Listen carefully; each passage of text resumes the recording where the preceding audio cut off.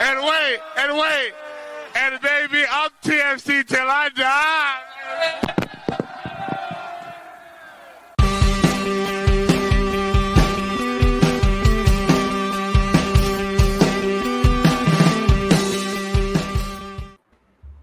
A transfer window like no other in a season that kind of feels like no other is now wrapped.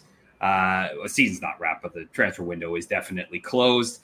And we're starting to see some of the fruits of that summer transfer window labor come through in results with Toronto FC. Welcome to this week's episode of the Toronto Till I Die podcast. I'm your host, Mike Newell, joined as always by Mike Singh. And once again, off the bench and into the starting 11 is Sean Levy, my co-host at the Tunnel Club show. Guys, welcome. It's been a week, so we took a little time off, recharged the batteries. In that time, we had 3 TFC matches. But how are you guys doing? How was your long weekend last weekend, and how was your weekend this past weekend? I know, man. It's been a minute. Well, I guess first off, just happy to be back with you guys. Obviously, here on a positive note for a number of different reasons to chat TFC. It seems like the vibes are good right now in the city, in Toronto, with the club. So on that note, positive weekend, man. Mike, I saw that you were at the TFC 2 game with taking in some of the young Reds. How was that? That was good. Good action. They look really good. 1-3-0 against Orlando City's B-side. Did not look good. Actually got to sit beside Bob Bradley and Michael Bradley for the first half. So it's weird. It's generally not open to the public, I don't think. But the game was really good. Paul Rothrock. Keep an eye out for Paul Rothrock, man. He looked really good, feisty up front. But yeah, overall, a really good experience and a really good game. In the twos right now, are sitting fourth in the Eastern Conference in MLS Next Pro. So looking like they're going to head to the playoffs, I think, for the first time ever in TFC2 history. Yeah. Go ahead, Sean. Yeah, I caught some of the highlights. They have been playing real well. Aren't they on like an 8 or 9 game unbeaten streak? So TFC 8 games, yeah. Okay, yeah, 8. So they're doing real well. Yeah, I've seen that Rothrock, is it pronounced? Yeah. Mm-hmm. Yeah, he's some minutes for TFC this year. Yeah, he has. I mean, let's slow the brakes down on the young kids going up to the first team, but he's definitely been impressive in the little time I've seen and the highlights I've seen with TFC 2. Yeah, it's interesting with you could tell the guys who've had senior minutes when you watch TFC2, like Paul, like Themi. I always butcher his last name. Antaglu. Am I getting that right? Antonoglu. Okay, close.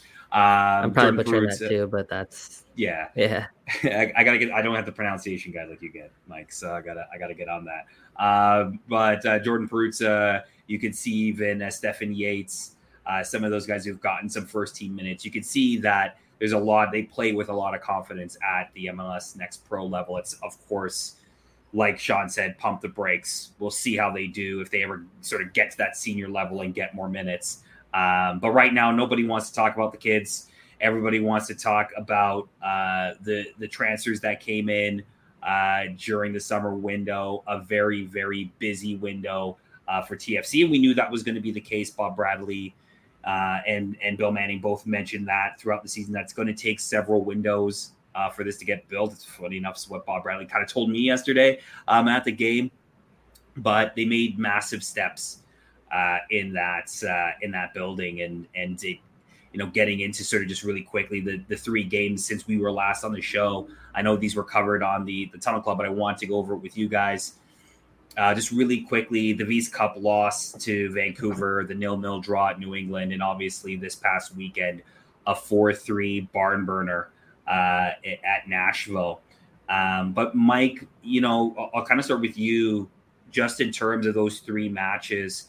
Obviously now that the DPs have had time to settle in, obviously we're missing Mark Anthony Kaye over that time period as he's been hurt. But are you seeing improvement in the squad? And are you seeing sort of an upward trajectory in terms of where the team is going? I'm not saying playoffs or anything like that, but just in terms of its overall play from game to game. Absolutely. Like, for sure. 1,000,000,000%. Watching this team at times this year, even during the stretch where they picked up wins and picked up results, you could walk away from those games and say they weren't the better team, even though they picked up the wins and picked up the results.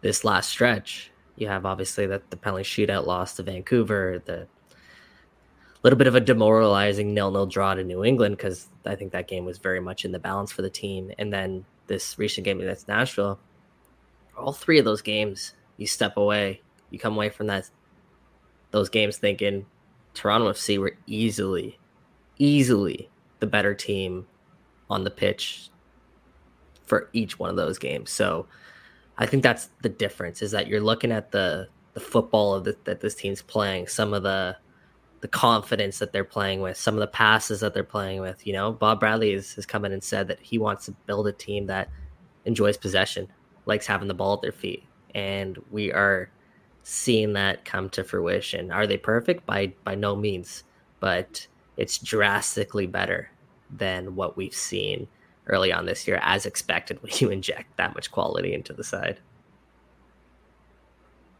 Yeah, and I think, from when looking at the game, even in the loss, you sort of have a loss, a draw, and a win in these three games to kind of look at. There's an argument, obviously, that the loss and the draw, TFC could have walked away with wins in each one of those games.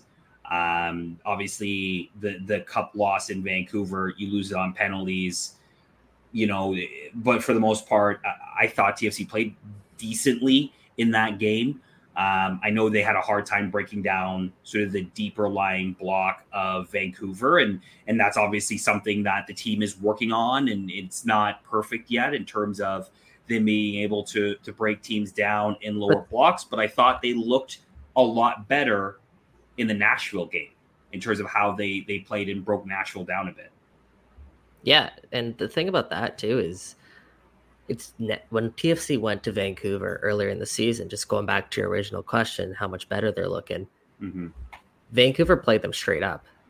They tried to play with TFC. They tried to keep possession. They tried to build pragmatically. I think a sign of how good TFC are in terms of the eyes of other teams now is Vancouver gave them the utmost respect. And that was simply just sitting back from the get-go, from the jump, and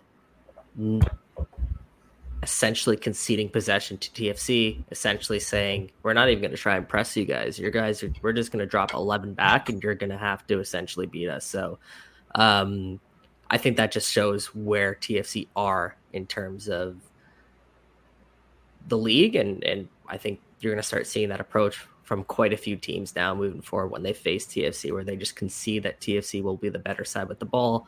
We're essentially going to have to beat them off the counter. Absolutely. And Sean, we've talked about this a bit on the Tunnel Club, but obviously improved in performances from TFC, but still not full points in each one of those games, right? You don't have a cup. You didn't get a full 3 in New England. Obviously you do get the full 3 points in Nashville, but can you kind of, I guess, can we as fans kind of just allay ourselves with the idea that, okay, not all these games are finishing in 3 points, and we're kind of thinking, okay, can we make a push for the playoffs here? But also just allay ourselves with the fact that, hey, look, this team is looking a lot better, and with a couple more additions in the winter window, look out, right? This team could be really good. Well, I think one of the ways we can look at it is just look at the game against Nashville. Nashville maybe don't necessarily play as much of a defensive low block style system, but anytime TFC had the ball, especially in the attacking third, every man was dropping back, right? Because they know that TFC's, we have the firepower, but we still found ways to put the ball in the net. And that's going to be the key. And I think one of the things we struggled in Vancouver clearly was being able to beat that low block defensive style that Vancouver put against us. We had some struggles with New England. I'll take the 0-0 draw, but they drop back, and that we're having issues, especially in the middle, right? But then you add a Richie Laryea, and that, in my opinion, kind of spreads the field a little wider and allows our skilled players more space on the ball. I rewatched Jonathan's goals this morning, and especially that first goal, he literally, he was shifted his man right, didn't get the space he wanted, cut back, got just enough space where he could take that shot. And they didn't, there was maybe 2 or 3 guys close enough, but they kind of all just stood there and watched to see what was going to happen. Right. Sean, sorry to cut you out, the Ozo goal, too, a couple of things. It was just kind of building on your point. I think 2 things led to that goal. One, if you rewatch that, look at Richie Laryea's run, which is what you were kind of touching on. That little dummy run, just sprinting up the right-hand side, is what allowed Jonathan Osorio to pull the ball to his left, because the defenders essentially cheated, thinking he was going to play the pass to Richie. Yeah. And credit to Ozo, who is capable of not only pulling the ball to his left, but having the confidence, which is the second thing, to hit the ball with his left foot. And that's what essentially created that goal. But sorry to cut you off. Go back to essentially what you were saying. Yeah, so essentially, but having now an additional wing right back, because we play in a 4-man back system, but 2 fullbacks that aren't afraid to go up and down the field, that spreads widens the pitch and forces the defense to spread them out wider versus them hunkering down right outside that 18 and saying, all right, GFC, let's see what you can do. Right. So it's only been 1 game, but to me, I've known that was one of the noticeable things that will change and has changed in just by having Richie on the pitch.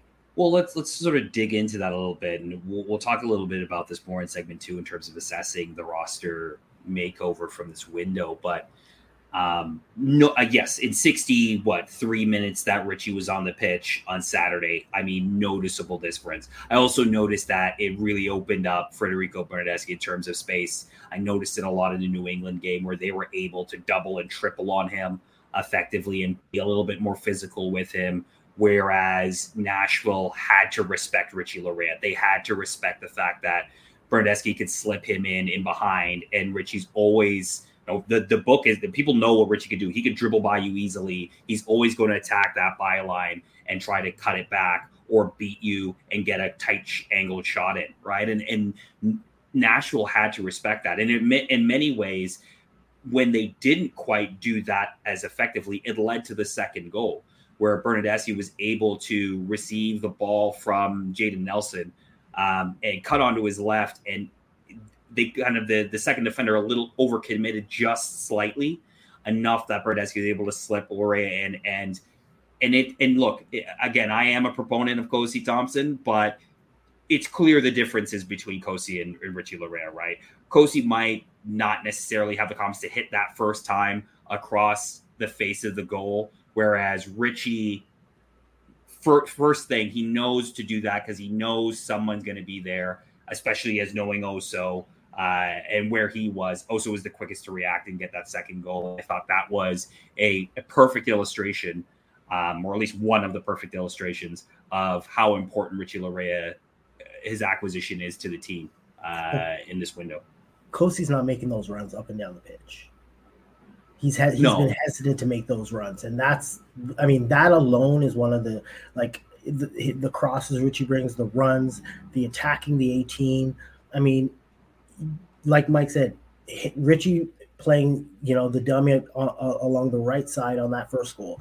Richie's laying that cross in to also for the second goal. Him attacking the box, allowing us goal number 3.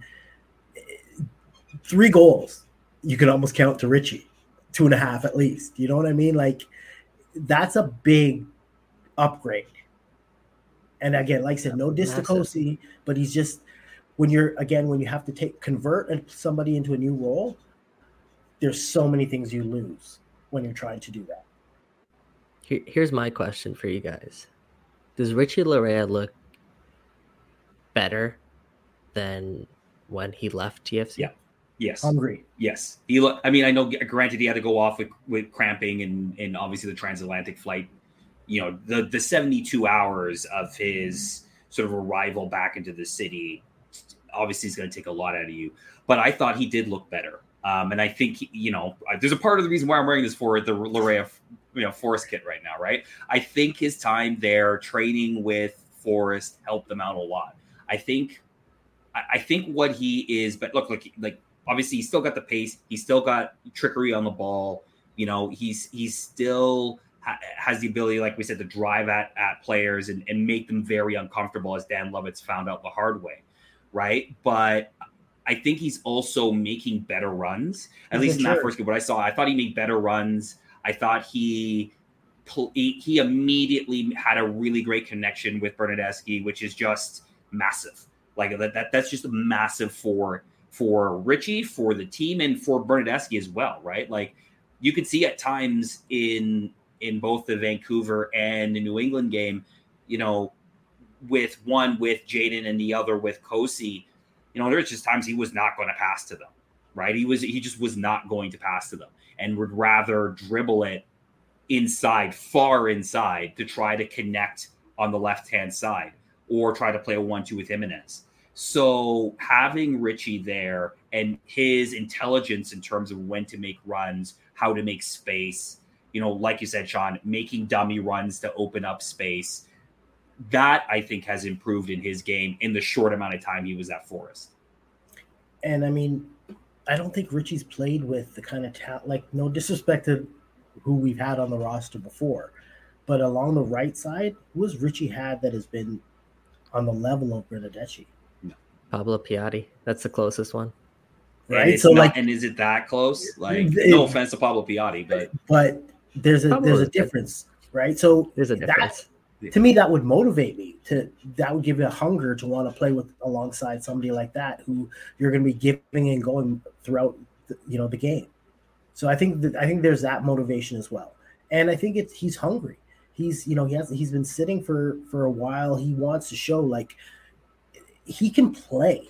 We all know he can play, and I think he just really wants to just really show Nottingham Forest like, maybe you kind of just didn't really see what I can bring to the table.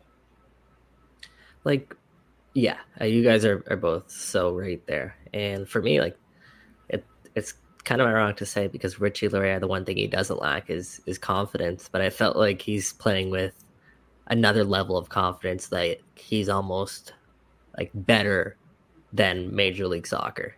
And he's willing to try. Richie Laryea is always willing to try different things and try going 1v, but it feels like he's confident now doing so in a way that we haven't seen from Richie Laryea in the past. And what makes Richie so good, as we all know, it's his legs, first of all, his tenacity, his toughness, all those sort of intangibles that kind of make up who Richie Laryea is. And then we're seeing it kind of come on full display after the stint at Nottingham because he's now gone overseas and gained that extra bit of confidence. Because as we all know, Richie Lariea's career, when it started off, like he walked on to TFC, right? It was sort of okay, now you've got to prove yourself kind of thing. Richie Laryea doesn't need to prove himself in MLS anymore. And I think he obviously knows that. And I think what he needs to prove, maybe to himself a little bit even, is that he's better than MLS. And I think that's why Richie's such a huge addition, because I do believe he's actually better than this league. So it's such a massive addition for this club to get Richie back. Yeah. We'll have to have this discussion another day, but maybe we should where we think Richie, his level of play is outside of MLS.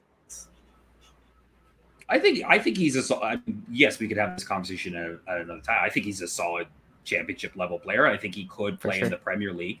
I'm not sure as a starter, but did you watch Nottingham Forest on Saturday? You can tell me you couldn't take 20 minutes of trying to run down the wing, like right. But I would rather from a personal perspective, the reason I would say championship, because I think he's a starter there. Yeah, I think he's a 90-minute player there.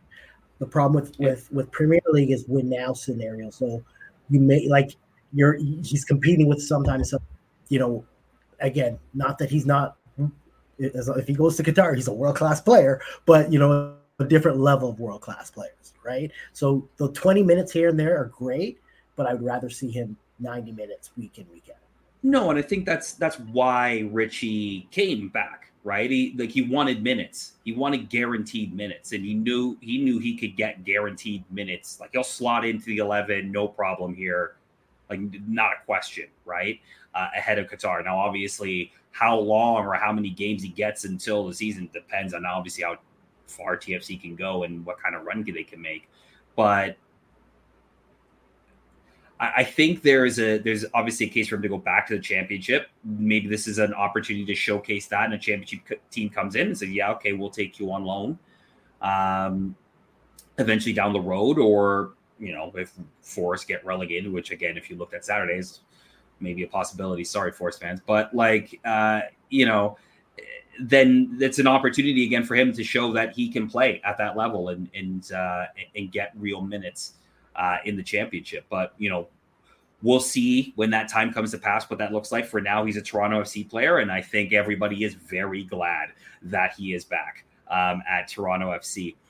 Really quickly, in terms of just the recaps on the games, I really wanted to go back to this sort of something that came up a lot of questions on the Tunnel Club show, and I want to bring this here, is penalties. That's something that's come up a lot. Who takes them? Why do we keep missing them?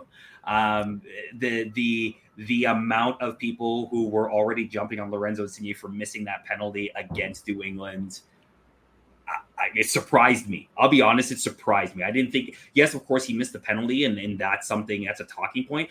I didn't think it was going to become as big a talking point as it did in terms of, why did he miss?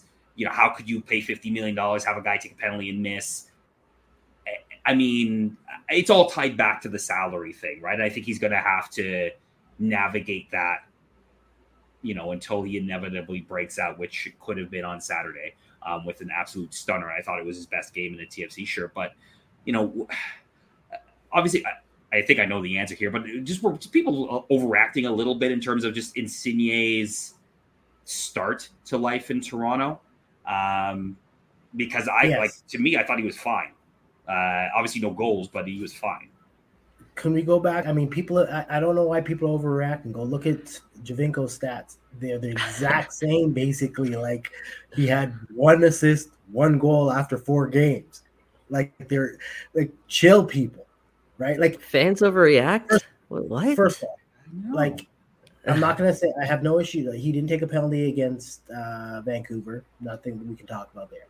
Okay, we can go to New England. He lines up to take a penalty, then there's a delay because VAR. He mentally, you kind of you're ready, then you kind of drop for a sec, and you got to get your head back focused, right? That allows also the keeper to kind of like really set himself and get ready for the shot. He took a shit penalty. That's it. I don't think that's a judgment of his penalty shooting capabilities, or I don't think fans need to lose their ish over that. It's 1 penalty. Like, I'll take him missing that penalty and him scoring that cracker on Saturday any day, because that was a beautiful goal. So it's a penalty. Bernardeschi went and popped. We have somebody who can take it for now. It's not like Jimenez hasn't scored in the past. We have guys that can put the ball in the net. Do you remember watching last season when Mark Delgado and Aro Jr. were the ones that were stepping up and taking Toronto FC's penalties? And now look at the luxury that TFC have. They have guys like Insigne, Criscito, Bernardeschi, Jesus Jimenez. Like, the list goes on in terms of quality players. So we haven't even talked about Ozil yet. Quality players who can step up and we love Ozil, but he's that's a little too far. He was winding you up. So yeah, we have quality players who can step up to the spot and finish penalties, which is something the set pieces too, corner kicks, free kicks, all of that. Getting back to Mike's original question, where people are reacting, surprise, surprise. Lorenzo Insigne, headliner, big money signing, misses a penalty shot in his first attempt. But he comes back on Saturday, turned 2 defenders, looks far post, sends a screamer near post, absolute golazo, ends up being the game winner for TFC. Like, no one here is worried about Insigne. The part that really, I think, really riled up fans is the opportunity that was lost because of that. And it's the fact that it was 3 points on the road that could have been in TFC's bag. It should have been in such an important game. The fact TFC had won a road game. The fact TFC had that penalty shootout loss in Vancouver. There's just a lot of things building up to that moment. And of course, it finally feels like TFC catch a break because that DeAndre Kerr penalty was iffy, let's call it. Soft. But call it soft. And then he steps up, of course, and TFC's go-to guy doesn't get the penalty. So, it's not ideal. I understand the frustration. That being said, I don't think anyone was really, really worried about Lorenzo Insigne's quality moving forward, as long as you're watching the games and what he's already brought to this team. Now, Mike, the other talking point, of course, I think someone's already brought this up in the chat, was the incident on Saturday's match when it's not Insigne who grabs the ball, it's Federico Bernardeschi who grabs the ball. And he, of course, goes to take the shot, but it's Jesus Jimenez who's there kind of going back and forth with him a little bit. Obviously, you kind of tell the camera's on these guys, so they're kind of just maybe holding back some of their true emotions about how they feel. And it ends up being Bernardeschi who takes the penalty. So there's a little bit of tension there. I get it, because Jesus Jimenez is actually the guy that used to take penalty shots for his team back in Poland. Bernardeschi actually didn't take penalties for Juventus, which, of course, when you're playing on a side like Juventus, you're 5th, 6th, 7th down the pecking order when there's so much quality on the pitch there. So I understand Jesus Jimenez's side to it, especially when he's in the middle of a goal drought. A goal can do him wonders. I get that. But you're not. It's Bernardeschi. Like, that's Bernardeschi's penalty at the end of the day. And I think when you looked at the Canadian Championship final, the goal that he scored on the penalty shot that he scored was 10 out of 10. So why not step up and take another shot? So, yeah, is it an issue? For me personally, it's a non-issue because I understand why both players would want to take the penalty. It's a good problem to have. You'd rather have people fighting over it than not looking around being like, all right, who's gonna be the one to take this penalty, right? So talking point, but nothing loosely. I didn't really read too much into it, other than I had a quick Gilberto Defoe flashback. Obviously different situation, as it was a free kick and not a penalty, but look, in that situation, Bernardeschi's taking the penalty. Like, I get it. Like, it's obviously Jimenez has been taking the penalties this year for the most part and hasn't been poor. He's been good. But Bernardeschi's taking the penalty, right? Like, has he taken the penalty? He took at least one. I thought he took at least one. He might have taken one. It's been paused usually. Oh yeah, that's true. It was mainly paused. So here's my. I was just gonna say go ahead. When it comes to penalties, isn't Bernardeschi a DP? He is. So his status kind of like trumps. Hey, when you walk in the room, it's kind of like, you notice Insigne wasn't even around in the picture when it came to wanting to take that shot. Well, that was a pregame discussion. That was you missed the last one, buddy. Sorry. Right? So I like the fact that both of them are hungry and want to take it. For me, that's something exciting, that we have that desire from players to step up. I don't think it's that big of a deal. I like Mike said, I think, he's got a goal scoring drought. He just he wants to break it. He wants to get that monkey off of his back. I totally understand. Right. No, I think me personally, I wanted Bernardeschi taking the shot. I mean, look, when Bernardeschi put the ball down, it was one of the few times this year where I had no doubt that it was going in. Like, I did not have any qualms or any worry about, like, ooh, I don't know. Like, no, I had pretty sure he's going to rifle this, and I don't think Joe Wells has a shot at this. And it turned out to be the case, right? He didn't mess about, no stutter stepping, no trying to overthink his penalty. He put his left foot through the ball and smashed it. And if there wasn't a backing to the net, they'd probably still be traveling, right? Like, it was a no-nonsense penalty, and sometimes it's what you need as a penalty taker. So right now, to me, it's Bernardeschi's the penalty taker until Agreed. Something else happens. He's the penalty taker. I'm sure Insigne will get another shot at some point. I'm sure that's what will actually happen. But to me, it's Bernardeschi is your first choice, and then you can sort of sort the order after that. Unless it's late in the game. And if that penalty is meaningless, I think you have to give that to Jesus Jimenez just based on the fact that he is your number 9, and he's in a bit of a goal-scoring drought. Do him a favor. Do him a solid. Just give him a chance to get out of that drought. And as many people are pointing out in the chat right now, he's dang good at penalties himself. You know, he hasn't missed one in his career. Bernardeschi's also pretty dang good himself. So you're right, Mike. Bernardeschi's the guy now until he probably misses. Then you probably have either Jesus or Criscito who steps up next to the line. I think Insigne just moves himself to the back of the line. I keep forgetting he was the penalty taker general. He's been great. Really good too. He has a really great record. Yeah, I keep forgetting that. We have some conversation around Jesus Jimenez a little later in the show, so I'm gonna sort of put a pin in the Jesus Jimenez conversation because he's coming up later in the show. But I want to switch tracks really quickly to sort of looking at this rebuild so far, at least in the summer transfer window.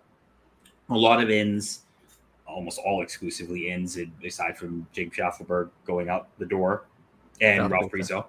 But a lot of new faces,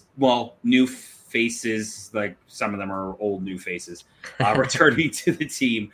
But I wanted to go through, so just looking at, and I'm not including Insigne in this. I know he started in the window, but we already knew he was coming from January. So really I'm focusing on Bernardeschi, Daniil Henry, Marc-Anthony Kaye, and obviously we talked a bit about Richie, but we'll just have another opportunity to gush over Richie Laryea again. But in your opinion, gentlemen, did the club address their most pressing needs in this window, or is there another need that they have that they really need to go out and solve in the winter window? Well, there were 2 other departures, Carlos Salcedo and Alejandro Pozuelo as well. Yes, of course. Yeah. So before this window, those were the biggest needs of the club. They needed you mentioned Insigne. They needed that. Bernardeschi, they needed a right winger really badly, like really, really badly. They did that. They brought in you mentioned or forgot Criscito too. So they brought in Criscito at left back. They brought in Richie at right back. They brought in Daniil at center. Yeah, Marc-Anthony. Yeah, of course. They got essentially every position on the field that they needed to go out and address. Did they address everyone in the best way possible?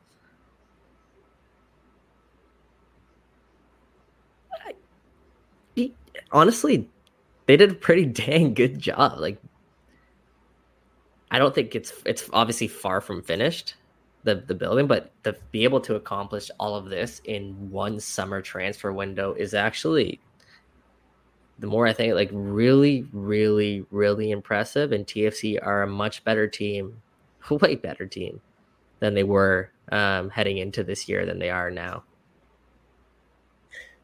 Yeah, I would say for the most part, yes. I mean, the additions are in positions where we drastically needed help.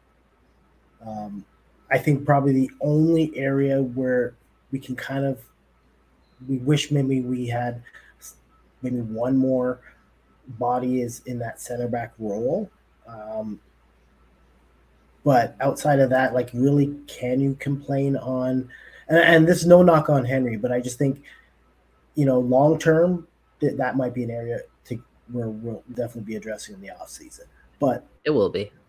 I think for what we need to do for the remainder of this season, I think they did as best as they could within the short window. Like, at the end of the day, some of the moves kind of were forced upon them when you look at, the Salcedo. Like, I don't think they had intended for that to play out that way. It did not. Right? Did not. So that's a great point. When you're looking at it from that point of view, they kind of were like, all right, that's a hole that immediately needs fixing, but we maybe don't really want to long-term fix it now, just kind of like patch it. And they got a reliable MLS caliber center back, which is something we've all been asking for as depth piece. So True. they kind of really what they did is address their depth, knowing that, all right, not all these pieces will be here next year, but at least we still have quality that we can work with. What I really like about that too, Sean, is the Henrys and the Richie Laryea, those short-term. Well, I still don't know if Richie Laryea is actually going to be a short-term deal. We'll see. But the Henrys and Laryea, the ones that you can just fit into sort of a short-term, those don't come around very often. No. Right? No. And the fact that they were able in such a short period of time to turn around and, I mean, it kind of fell into their lap a little bit, but the fact they're able to turn around in such a short time and get those guys over the line and address a need, that's impressive. And you got to compliment them. Yeah, and I think that, and it's funny, I keep forgetting to add Criscito because it feels like he's actually been with the team really long. He's fit so seamlessly into the team that it feels like he's been here for a long time.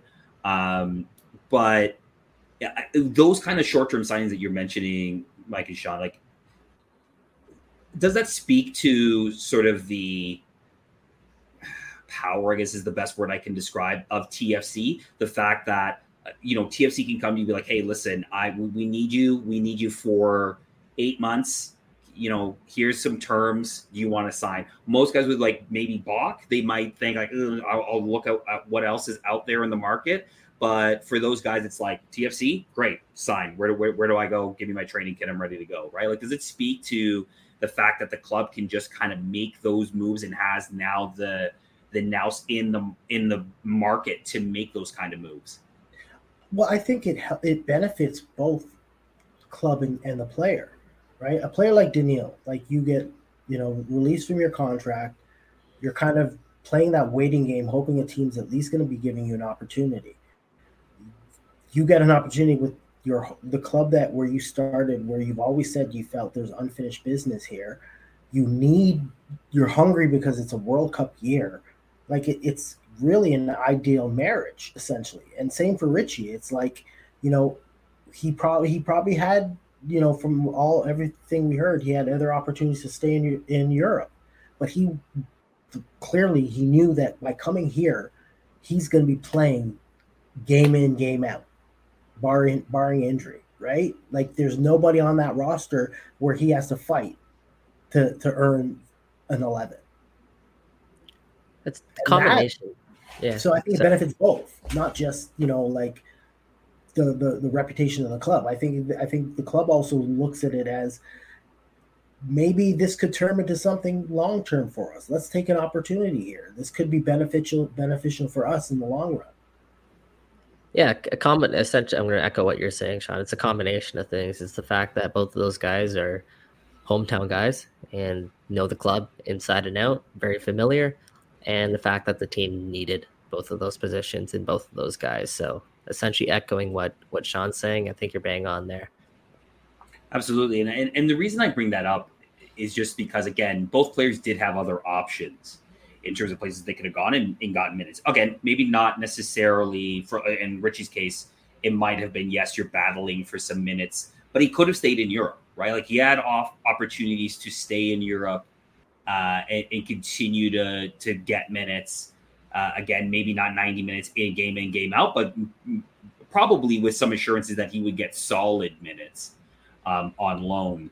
But he chose to come back. And I guess that's kind of what I'm kind of getting to, even with Mark-Anthony Kaye and some other players. And obviously, he didn't get a choice. He was traded. But again, just speaking to the idea that although TFC is kind of in this position right now where they're kind of building and not in an ideal position in terms of the league table, they still have this ability to attract players to the club, again, given whether it's gravitas of Bob Bradley or the standing of the club or how much you're willing to spend on top end talent, that they're able to go out and get these quote unquote smaller deals done, where other clubs in the league just can't, right? They either can't or don't have the ability or maybe don't have the technical nous to be able to pull off these kind of deals.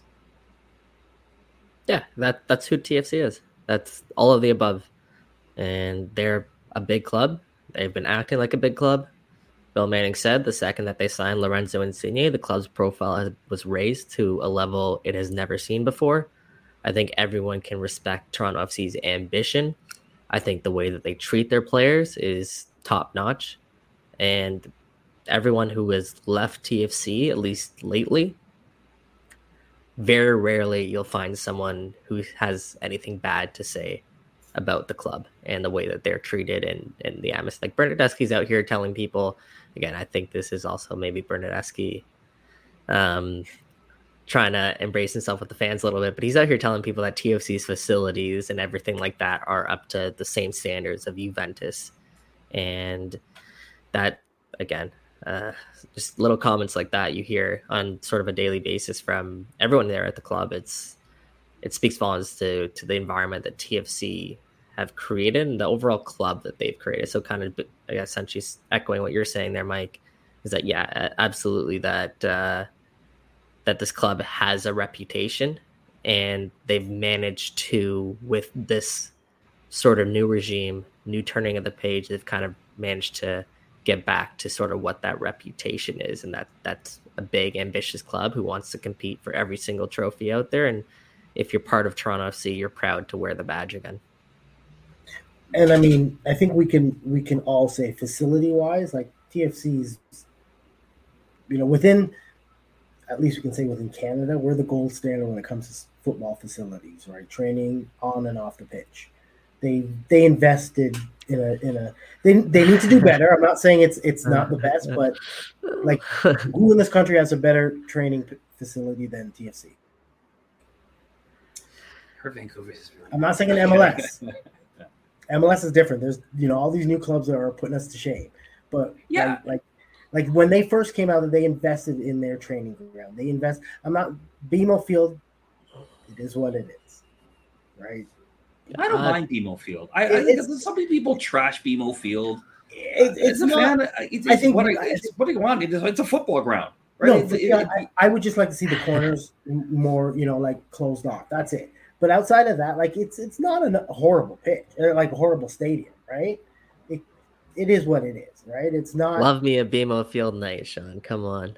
I get it. Like it's look, my dad was a welder on the project, right? Like he says, it's a tin can stadium, right? They built it with with chewing gum and elbow grease, right? Like it's not aesthetically the most pleasing stadium, especially as you go on away trips and you go like the guys that just came back from Nashville are gushing about Geodis Park, right? Like they, I get it, from the technological standpoints and its aesthetic beauty. Sorry, I know I'm going off a tangent here, but like the aesthetic beauty of those stadiums are much higher, of course. But 100%. Guess who the template was? This is BMO Field, right? Like the template in terms of how to build a soccer-specific stadium that really captured soul of the game came from BMO Field, right? Now, obviously, all those other teams then went on and stepped it up and made improvements upon that. And now you can say things like Sporting Park in Kansas City. Obviously, people will talk about Mercedes. I think it's ugly, but whatever. But like I like BMO because BMO is a football ground. It's become a football ground to me. And CFL or soccer? Yeah. But like, not get me started on that. But like, in terms of, it's a football soccer ground. It just happens to have a CFL team that invades it sometimes. But like, that's what it is to me. And that's all I need in a stadium. Obviously, people are going to want some more creature comforts. That's completely fine. But to me, in terms of the atmosphere that BMO can have when things are going in the right direction. When that place is packed and you've got a beautiful product on the pitch, honestly, like it's not like you tell me what other I love the Raptors, but I still think like when BMO's live, it's the best sporting environment in the city. It's more natural. It doesn't have, the screen telling you when to clap or when to cheer or when to get hype. It's the fans, right? That to me is more natural and organic than you can get at any sporting event in the city. Yeah, no, you're not wrong, Sean. Like the facility itself can definitely be better. Vibes when you're at BMO Field, absolutely immaculate. And I think it's more so due to the fans than it is the actual infrastructure of the stadium. Hopefully, as I think Graham here is pointing in the chat, 2026 we'll see some renovations, obviously ahead of the World Cup, and we'll see what BMO kind of moves towards. But I had a rival executive, me and the executive were in the elevator. I'm going up to the media box. He's going up to his suite, and he looked at me and was like, "Man, can't this stadium? Do you think they should renovate the stadium? Is there not like improvements they can make to the stadium?" And I'm like, "Nah, like BMO Field is BMO. Like there's something special about going down to this field, the lake shore, and all of that." But I think I wouldn't want to see that anywhere. That's the problem. Like I don't want them to tear it down, and I don't want to move. I love where it's located. I think it's really one of the best locations you can have within the city when you don't really have land to go anywhere else.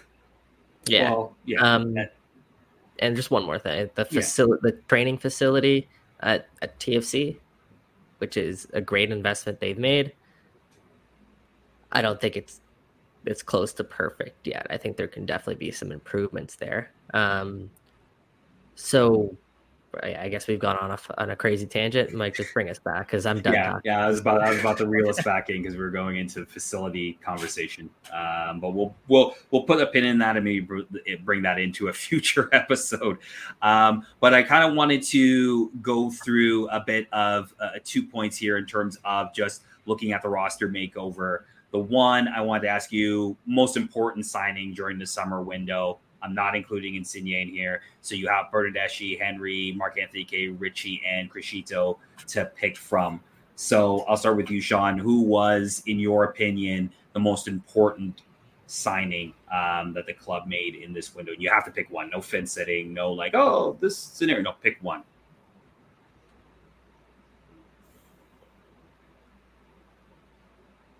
See, it seems simple, and then you actually have to think about it. Right, because there is no really. I mean, there's no right or wrong answer here, right? Because I think every one of those signings are what's needed. So I'm going to play it safe, and I'm going to say because of the long-term length of his deal, I'm going to say Bernardeschi. Okay. I would like to say, defensively, one of those two because. I mean, we see the difference in our defense of like the four backs, but only one of them's here long term, or at least for another year or two. And so I'm gonna go with a safe bet and say Bernardeschi. Okay, fair enough. Yeah. I want to be hipster and kind of shout out Mimo because I think, and some of the things I've heard behind the scenes as well is he's made such a drastic improvement to the TFC back line, and I think quality-wise, I think he's right up there with some of his fellow Italians at times. Like his skill is honestly unbelievable. His ability to play first touch, the reads that he makes. I didn't realize how good Criscito was, and I've been hyping up. I didn't even realize how good he was till he hit the pitch, and he's really, really impressed me. But it's Bernardeschi. He's a DP for a reason. He's 28 years old. The impact that he makes on that right wing is something we probably haven't seen from TFC maybe ever. I'm not sure if we've had a right winger as good or anywhere as close to as good as Bernardeschi. So I think for that reason, and again, personality-wise, I think he does a lot. It's Bernardeschi for sure. Sure. Smart answer is Bernardeschi, 100%. I do not disagree with you here in terms of that, but I am going to disagree with you. Just one, it's interesting, and two, I just like to start fires. So I'm going actually with Mark-Anthony Kaye, and the reason I'm going with Mark-Anthony Kaye is because when he's in the lineup to when he's not in the lineup, you see a pretty big difference in the midfield in terms of how the ball is progressed, how he can connect with Insigne. Usually he's going to probably play on that left side of that three with Bradley and Osorio. And in terms of just being able to win the ball back and progress the ball, I think he's one of the better players in the team at doing that. And when he's not in the lineup, as you saw in Vancouver and New England especially, and even in Nashville to a certain extent, this team with him in it will just – a 4-3 game in Nashville is probably maybe a 4-1 game. Or maybe it was still a 4-1 game if the game was called. Well, we can get into the refereeing. Fine. Yes, absolutely. We got into that in the Tunnel Club. But I think from a being able to manage a game and manage the ball and being able to progress, I think Marc-Anthony Kaye is such an important pickup for this club. It's unfortunate that he came with a bit of a knock and it seems to be following him a little bit.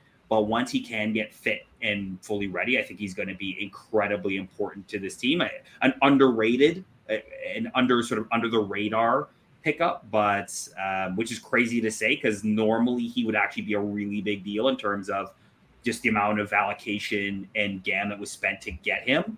But to me, Marc-Anthony Kaye. Okay, so people I guess agree, some people not. Go ahead, Sean. Yeah, that's fair. That's fair. That's why I said it.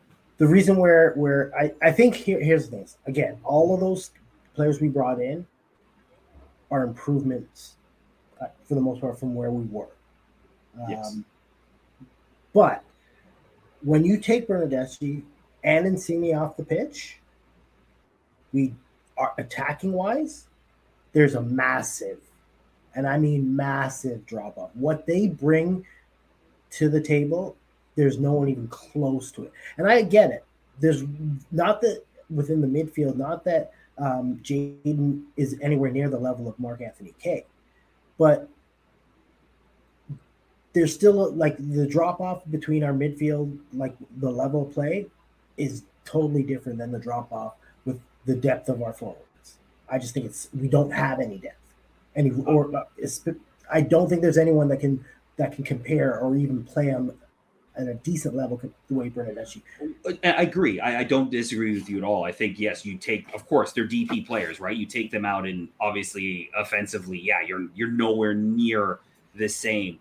But I think that adage also applies to the midfield, right? If you take Marc-Anthony Kaye and say Michael Bradley out of the midfield, that midfield is that it's a hole. It's a massive hole that you just cannot fill. And you don't have enough depth on the team. And that's obviously a problem that the club is going to have to address in the winter window. But there is an issue of depth there. And I think even taking Marc-Anthony Kaye out, I know everybody's going to point to the Chicago performance, his first game.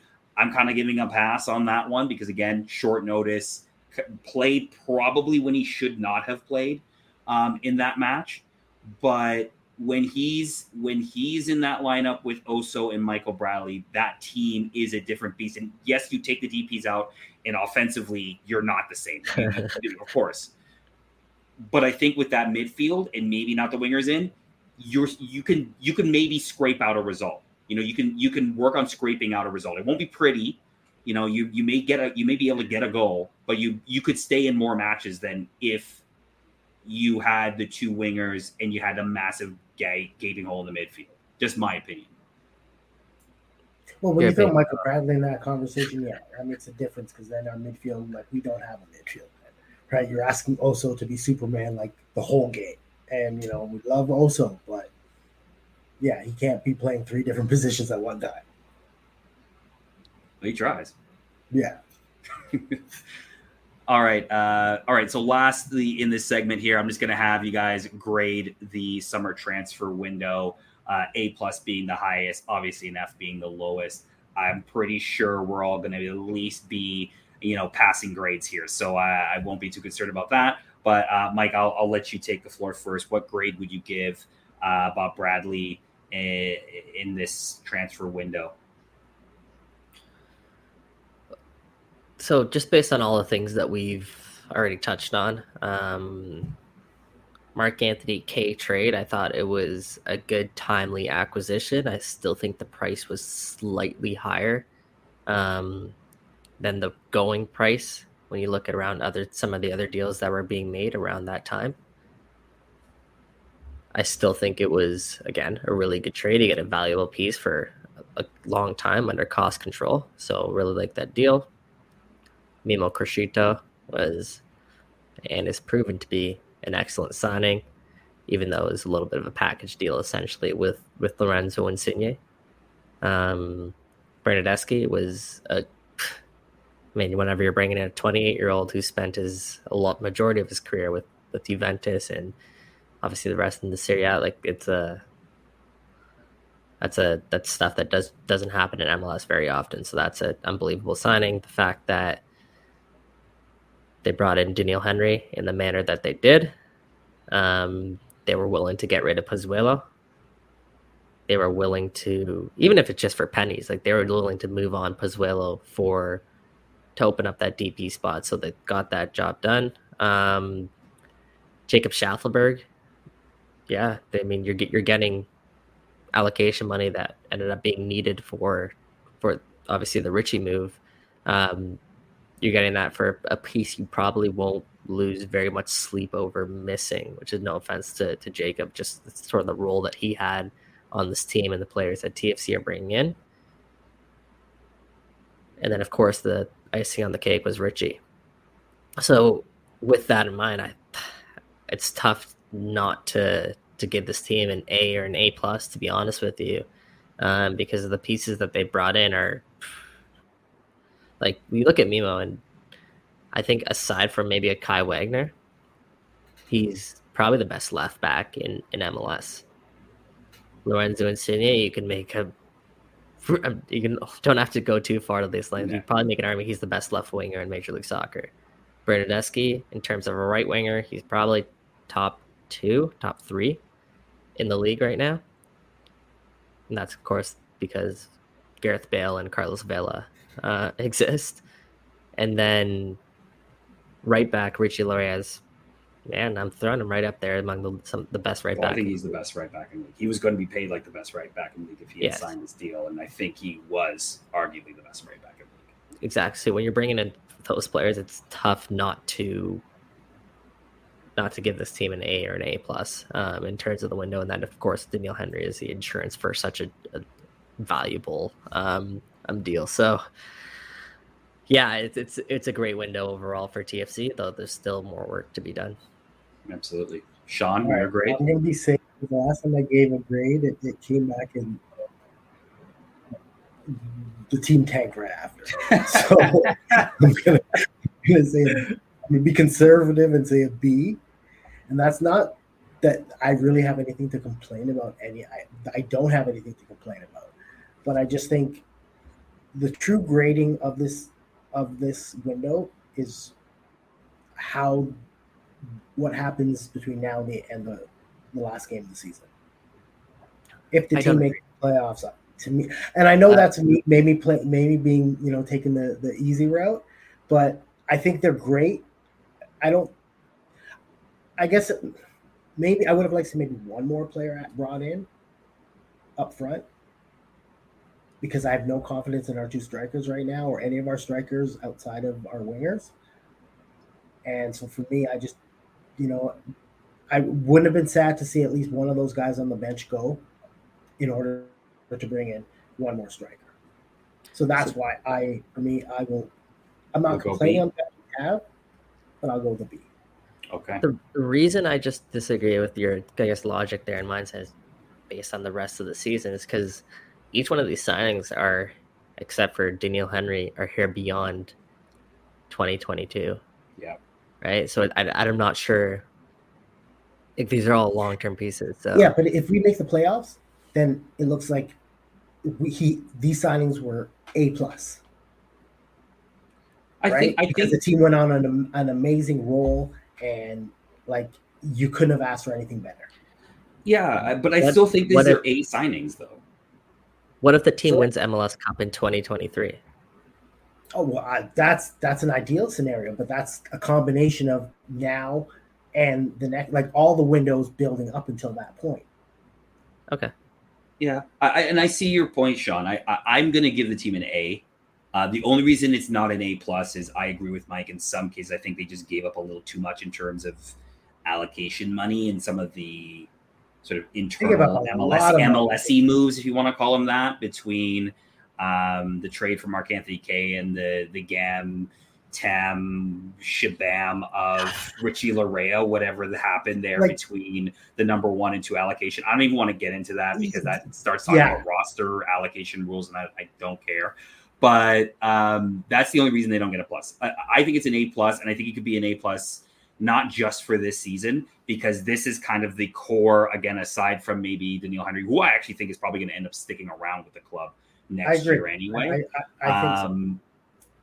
This is the A plus. This is kind of like the core of the squad, right? Now you're really going to start adding depth pieces in and around that kind of core that you just all brought in this window. And of course, obviously the big one, and we're going to get into this, so I want to transition into this now before the end of the show, is just the number 9 position and the striker position. We got a lot of questions about that on the Tunnel Club. I asked for 3 burning questions. We got a lot of those questions. I even have one in the 3 burning questions because there's just been so many of them. This seems to be something that a lot of fans want to talk about in terms of, do we have an issue right now? And when I say issue, I mean more of a, do we have the right pieces right now at the number 9 position for the club between Jesus Jimenez or Ayo Akinola? It seems like people are kind of like the goalkeeping scenario, are starting to take sides, which again, sure. But, I guess my first question from this is just, do you have confidence right now for the rest of this season in, it sounds like they're going to write it out with Jesus Jimenez maybe as the number 9. Do you have confidence in keeping Jimenez in the starting 11 going forward? Sean, I'll start with you. I'd have no confidence in either one of them, if I'm being real. But I don't think we have the answer. Right? I think they're going to ride him out simply because they feel he might bring a little bit more to the table than Ayo. But I don't believe I think at this point they're hoping the goals are going to come from everywhere else and not focus it. Like, they're not worried necessarily on scoring goals because of who we have around them. But I think long term, neither one of those guys will be our number 1 option. And I don't think they can be after this season. I think Ayo, you have the ability because he's young. We know he had a major injury. Mentally and physically, sometimes it takes a player a while to kind of really get back into it. But I would be willing to keep him as a piece, but I don't have confidence in him as. Okay, Mike. I'm not willing to write off any of those 2 just yet. I think lately neither have stepped up and shown that they want the number 9 and they deserve to be starting as the number 9. But I also think it takes time for both of these guys to adjust to a new style of play, new players, new team. Like, there's no number 10 feeding Jesus Jimenez the ball anymore.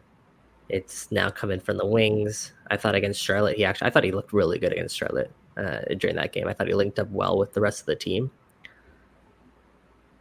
The one thing about Jesus, and I think it's a little frustrating, when you have Insigne and Bernardeschi on the pitch,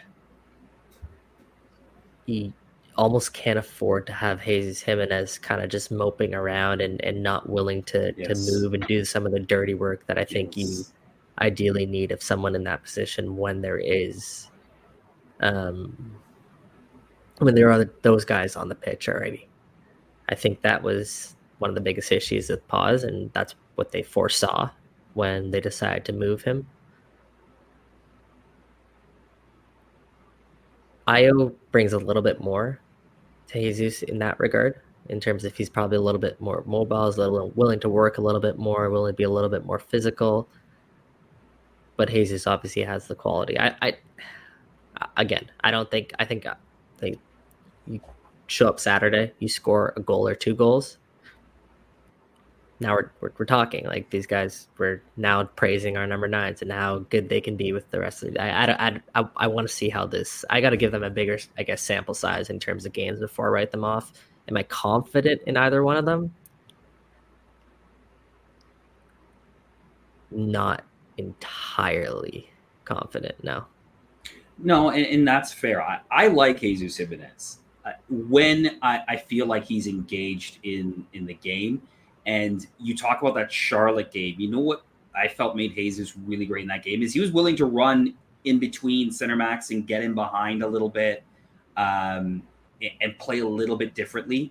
Obviously, he's a skilled player with the ball at his feet, right? Like he's really, really great. And he likes to sometimes drift out, especially to the left, and pick up the ball and play and connect with players and things like that.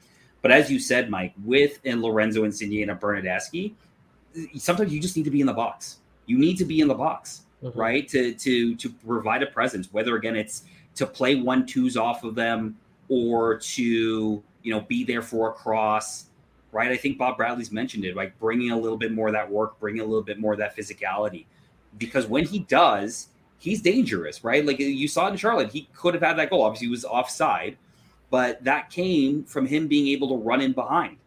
Right, he just mistimed his run. But if he does that more often with those players on the pitch, I know that's not necessarily his natural game, but if he's willing to adopt a bit of that, I think he can be a number 9. I don't think right now the team necessarily needs a DP number. Like you must stamp, I must need a DP number 9 to be successful in MLS. You don't need that.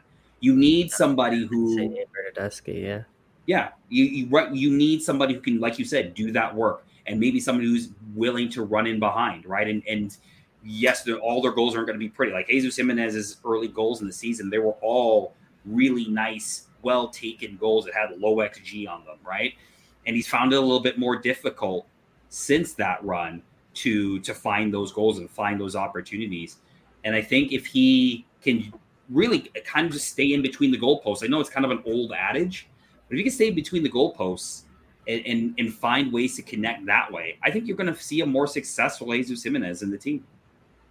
Yeah, maybe like limit the amount of work that he has to do. Like for me, I'm not even talking like when TFC are in possession. Although, yeah, I agree. I would like to see more of those runs behind. I'm talking when they don't have the ball or Jesus Jimenez doesn't get a pass that he wants.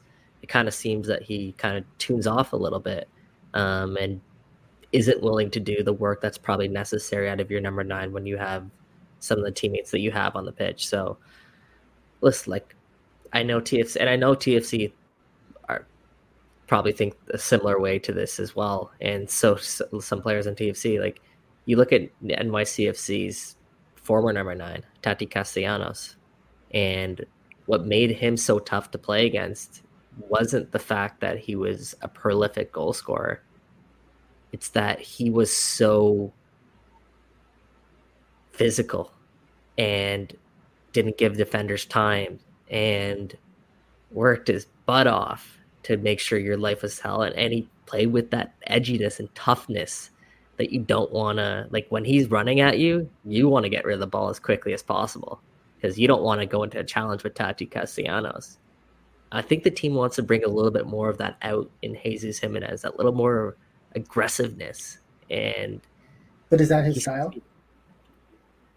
Is it? I don't it, like I think anybody can, it all sounds like he likes to more like, so for example, the last game, in my opinion, he was pretty invisible in that Nashville game. Right? He wasn't like, I didn't notice him on the pitch a lot. And whether that's a good or bad thing, I don't know. But from an attacking standpoint, I didn't really see him around or involved in so I just don't know if that's his style. I think part of the problem is his style of play as a forward might not be suited for how we want to play. especially with the players that we currently have. Yeah, it's interesting because I actually think Ayo can do that, right? Like I think the to me the thing with Ayo is right now he's just missing a bit of that final touch in the final third and really just being able to bang in a goal. If he can bang in a goal, I feel that his confidence goes way up.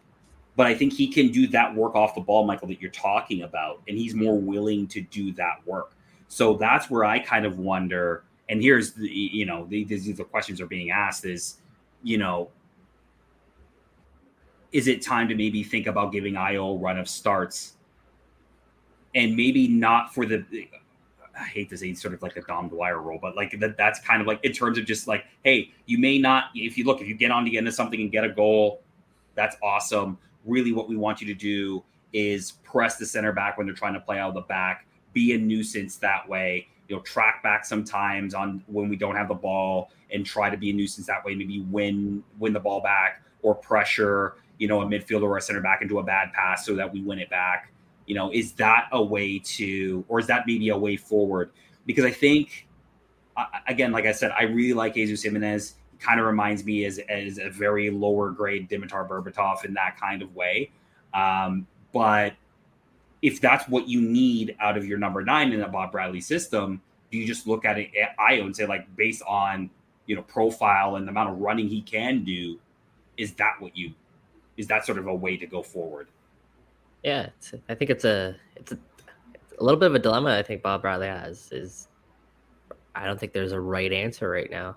The thing is, when you put Ayo on the field, there is that drop off in terms of linking up with your wingers. Like Ayo is, as you said, like I don't think he's technically as great, as gifted as Jesus Jimenez is, and I know that the way that Insigne and Bernardeschi like to play, they're not necessarily the most direct players.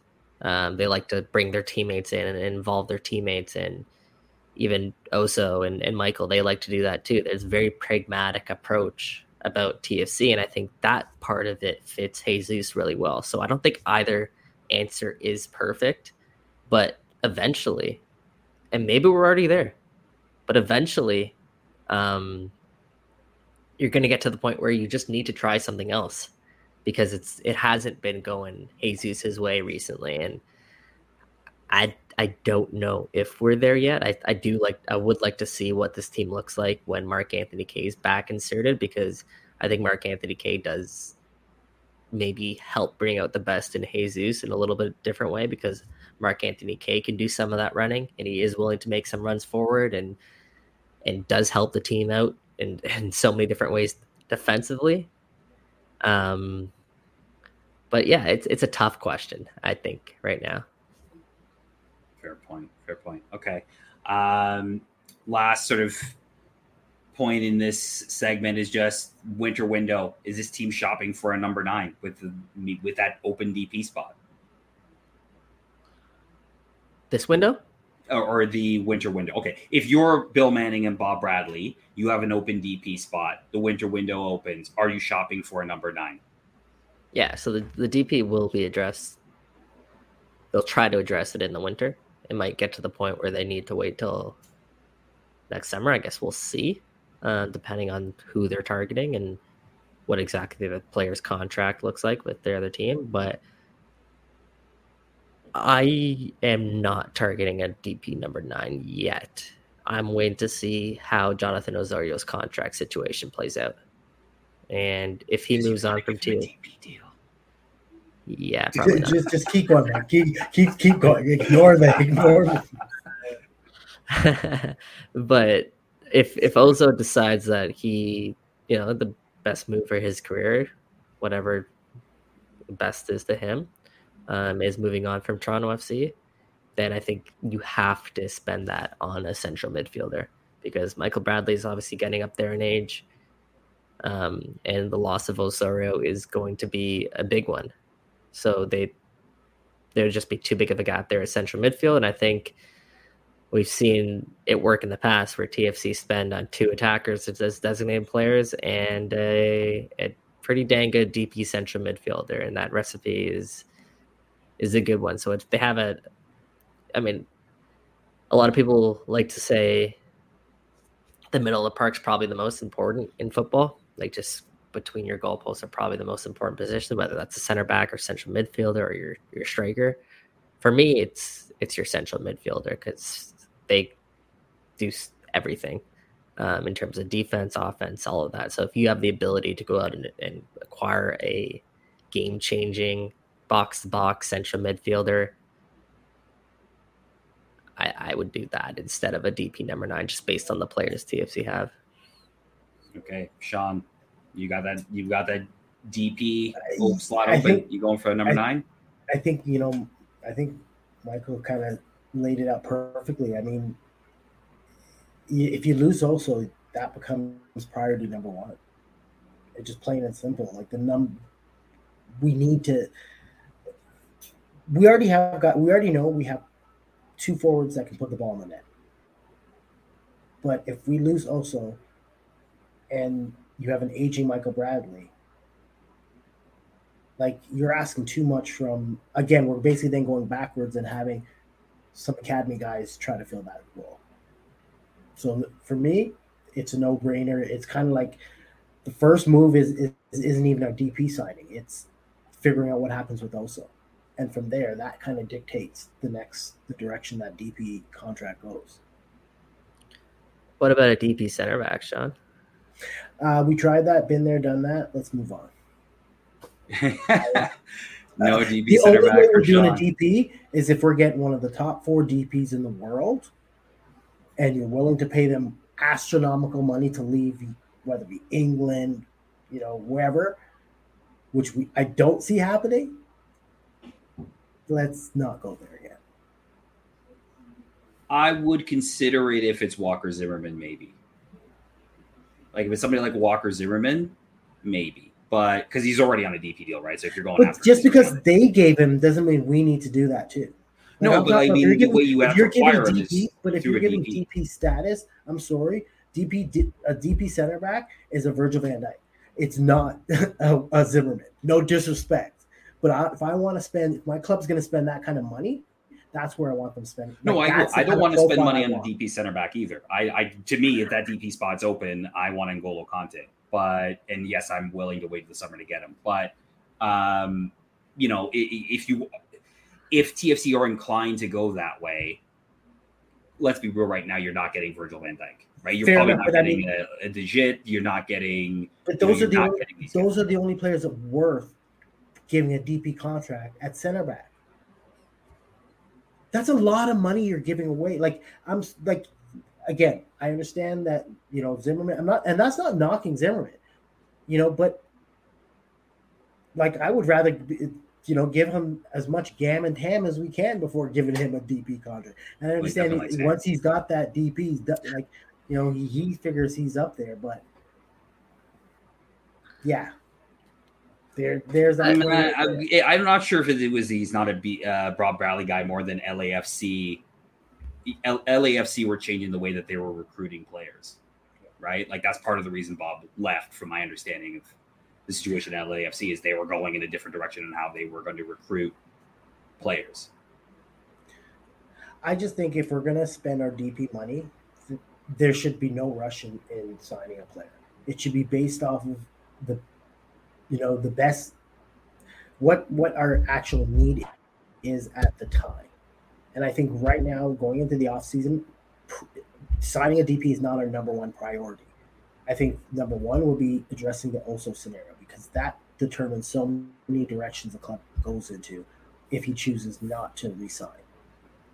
Okay, that's a very fair point. That's a very point. I didn't really think about it that way, but that's a fair point, right? Like if Oso stays, I mean, you still try to find a DP central midfielder and maybe cut down Michael Bradley's minutes a little bit, right? Like, or do you go for that DP number? No, I would. That's probably the better option, though, right? Because again, to me, it's a better option is you stay in midfield and you go get it. You don't necessarily need a number 9 to put the ball in the net. That's not going to be something I think we're going to be lacking for. Well, I think you can find somebody in MLS who, again, they may not be serviceable number 9, but not you can find a serviceable number 9 within MLS to do that job. I mean, Romel Kyoto is a pretty good striker in MLS right now. It's Romel Kyoto, no offense to him, right? But like, so that from that perspective, I think you can find somebody in the league to do that. Obviously, if the right situation comes around and an out of this world striker becomes available and they show any inkling of wanting to come to like, use an example, Harry Kane. Not saying it's going to happen, right? But if Harry Kane all of a sudden, wanted to become, if he wanted to become if he wanted to leave Spurs, it's a dream scenario. Of course, it's a dream scenario. It's not a dream. I don't know if that's a dream for some fans. Fair enough. To me, you go get Harry Kane, right? Like, all due respect to midfielders, even N'Golo Kante, you probably go get Harry Kane, right? But aside from that, like, you can find someone in MLS who can pop in 10 goals. And it won't be pretty goals, and they don't have to be, right? And that's kind of how I would probably look at spending that DP spot, is probably on the central midfielder. Yeah, there is that. And that's the same thing Sean's saying with a defender, right? If you get a world-class player, regardless of the position, if there is that threshold where they're good enough, you pull the trigger just because they're that type of player and they're that good. You could plug in different holes and figure out how to make the team around those types of players. But there's only a couple of those players. That's what I mean. There's only you can count them on your fingers. Okay, let's wrap up the show this week with 3 burning questions from the TFC Live community. So let's go. The first one, we kind of addressed this in the last segment, but a lot of people were just simply asking, does Ayo start this weekend? I think so. Or go, Sean, go ahead. Yeah. Sorry. I think he deserves a start, but that's my opinion, not necessarily where I think the coach is going to go. But I think he deserves, I think we need to kind of spark a little change up front with our number 9, because I don't think we've been getting as much, or we've been getting anything from that role. No, because I think the team wants to figure out how to get the best out of Jesus still. They made a really big investment in Jesus.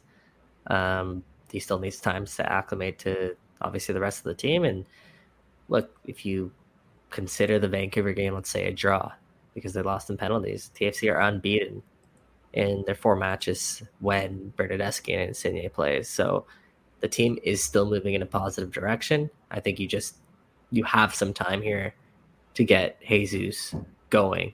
And I think that's probably a bigger, based on the investment that they made, it's probably a bigger priority to get Jesus going than it is at Ayo at this time. So I don't think Jesus comes out of the 11. Okay, perfect. Second question, rewording this a little bit differently from what was asked, but Danny kind of asked, and I'm going to reword it a bit, Danny, because I think this is just a more interesting way to go. With the play of Lucas McNaughton in the last couple of games, he has almost felt like a new signing in a way, just in terms of how he's able to sort of elevate his game in the last little bit. Do you just keep rolling with Lucas McNaughton as a starting center back in your 11? Mike, I'll go with you first. Yeah, I think Lucas has deserved it. I think he brings some qualities, especially as a right center back, that TFC don't have. And I think having the rest of the team on the pitch take a little bit of pressure off him has helped him as well. He's one of the best on the team, I think, in terms of center backs with the ball at his feet. And I think right now, with the way that TFC want to play, that works very well in sort of his game. And I think he's confident. He's eager to help the team out, and I think he's doing a really good job. So I think you roll with Lucas until otherwise. I don't think there's anyone really that's going to step up and take his job away. Yeah, I have to agree. I think he's earned that starting job. Like, he's just put in the work. He's shown the improvement. He's become solidly reliable. Like, you kind of don't really, like, I don't really, when I look at the lineup and he's out there, I don't really be like, oh, I'm like, all right, let's do it. It's truthfully like, I was more worried, like, what Chris Mavinga are we going to get? not about Lucas McNaughton. So at this point, he's getting more confidence out of me than Mavinga has. Okay, perfect. So that's 2 for 2, and just for it would be 3 for 3. I think Lucas McNaughton's been fantastic. Keep him in the lineup. I know even if Shane O'Neill gets healthy, I think you can find time to plot Shane O'Neill into the 11, maybe even with him, even though I know they like to go right foot, left foot at center back. But you could plot Shane O'Neill, I think, in there, and they can play well together as a pairing. And last question, who did the hairdo swap better, Lorenzo Insigne or Federico Bernardeschi? If those who do not know, Federico Bernardeschi and Lorenzo Insigne kind of did their own version of Freaky Friday, where they switched hairdos. So Lorenzo's gone with the blonde look, and Bernardeschi's gone back to his more natural brunette. So I'll start with you, Sean. Who did the switch better, Berna or Insigne? I'm going to say Insigne actually looked better with the bleach blonde, in my opinion. Okay, you liking the Cisco look. You liking the rock and the not well, I guess Cisco's more silver, but he went. Cisco's my generation, and maybe one day I'll let our fans see a picture of me in my blonde days. Yeah, I went there. I went there when I was young. I thought it was hip.